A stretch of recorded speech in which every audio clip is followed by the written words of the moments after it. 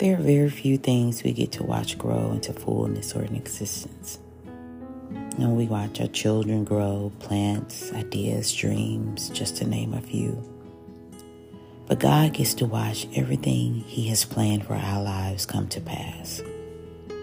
From conception to fullness and completion. He just needs us to cooperate, to join in the journey. We should trust and rest in Him, knowing that He has the blueprint and that He knows all that is required in our lives. Because remember, in Jeremiah chapter 1, He tells us, I knew you before I formed you in your mother's womb.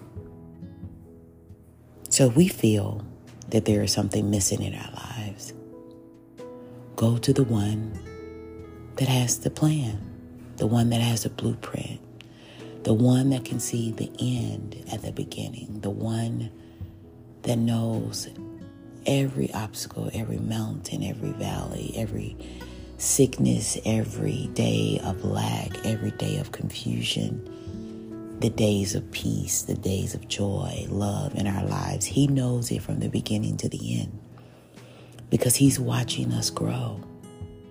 He's watching us go through the purpose and plan that He prepared for us so many years ago. So what am I trying to get you to understand today? Trust the Master's plan. Trust that He knows the resources that you need. He knows what you need in today because He knows us better than we know ourselves. So trust Him today.